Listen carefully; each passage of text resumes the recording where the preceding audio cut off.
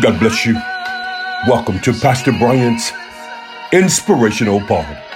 The word of the Lord shares with us in Acts chapter 2, verses 1 and 2. And when the day of Pentecost was fully come, they were all with one accord in one place. And suddenly there came a sound from heaven, as a rushing mighty wind, and it filled all the house where they were sitting.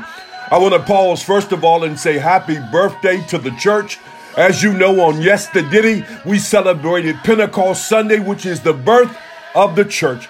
But also I want to make note that suddenly there was a wind. Good God Almighty. Look, I don't know how long you've been going through.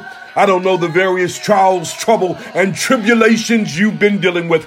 But I hear God saying that He's sending a mighty wind and that He's sending deliverance suddenly. Look, I know you've been going through for a moment, but God said He's sending something your way and it's going to deliver you suddenly. You've been dealing with that long enough. And God said, I'm sending a mighty wind. You getting ready to be set free from your situation. Look, I want to encourage you on today that regardless and in spite of what you're going through, God is sending a mighty wind your way to suddenly deliver you from your dilemma. God bless you. And until next time, I'm in His service.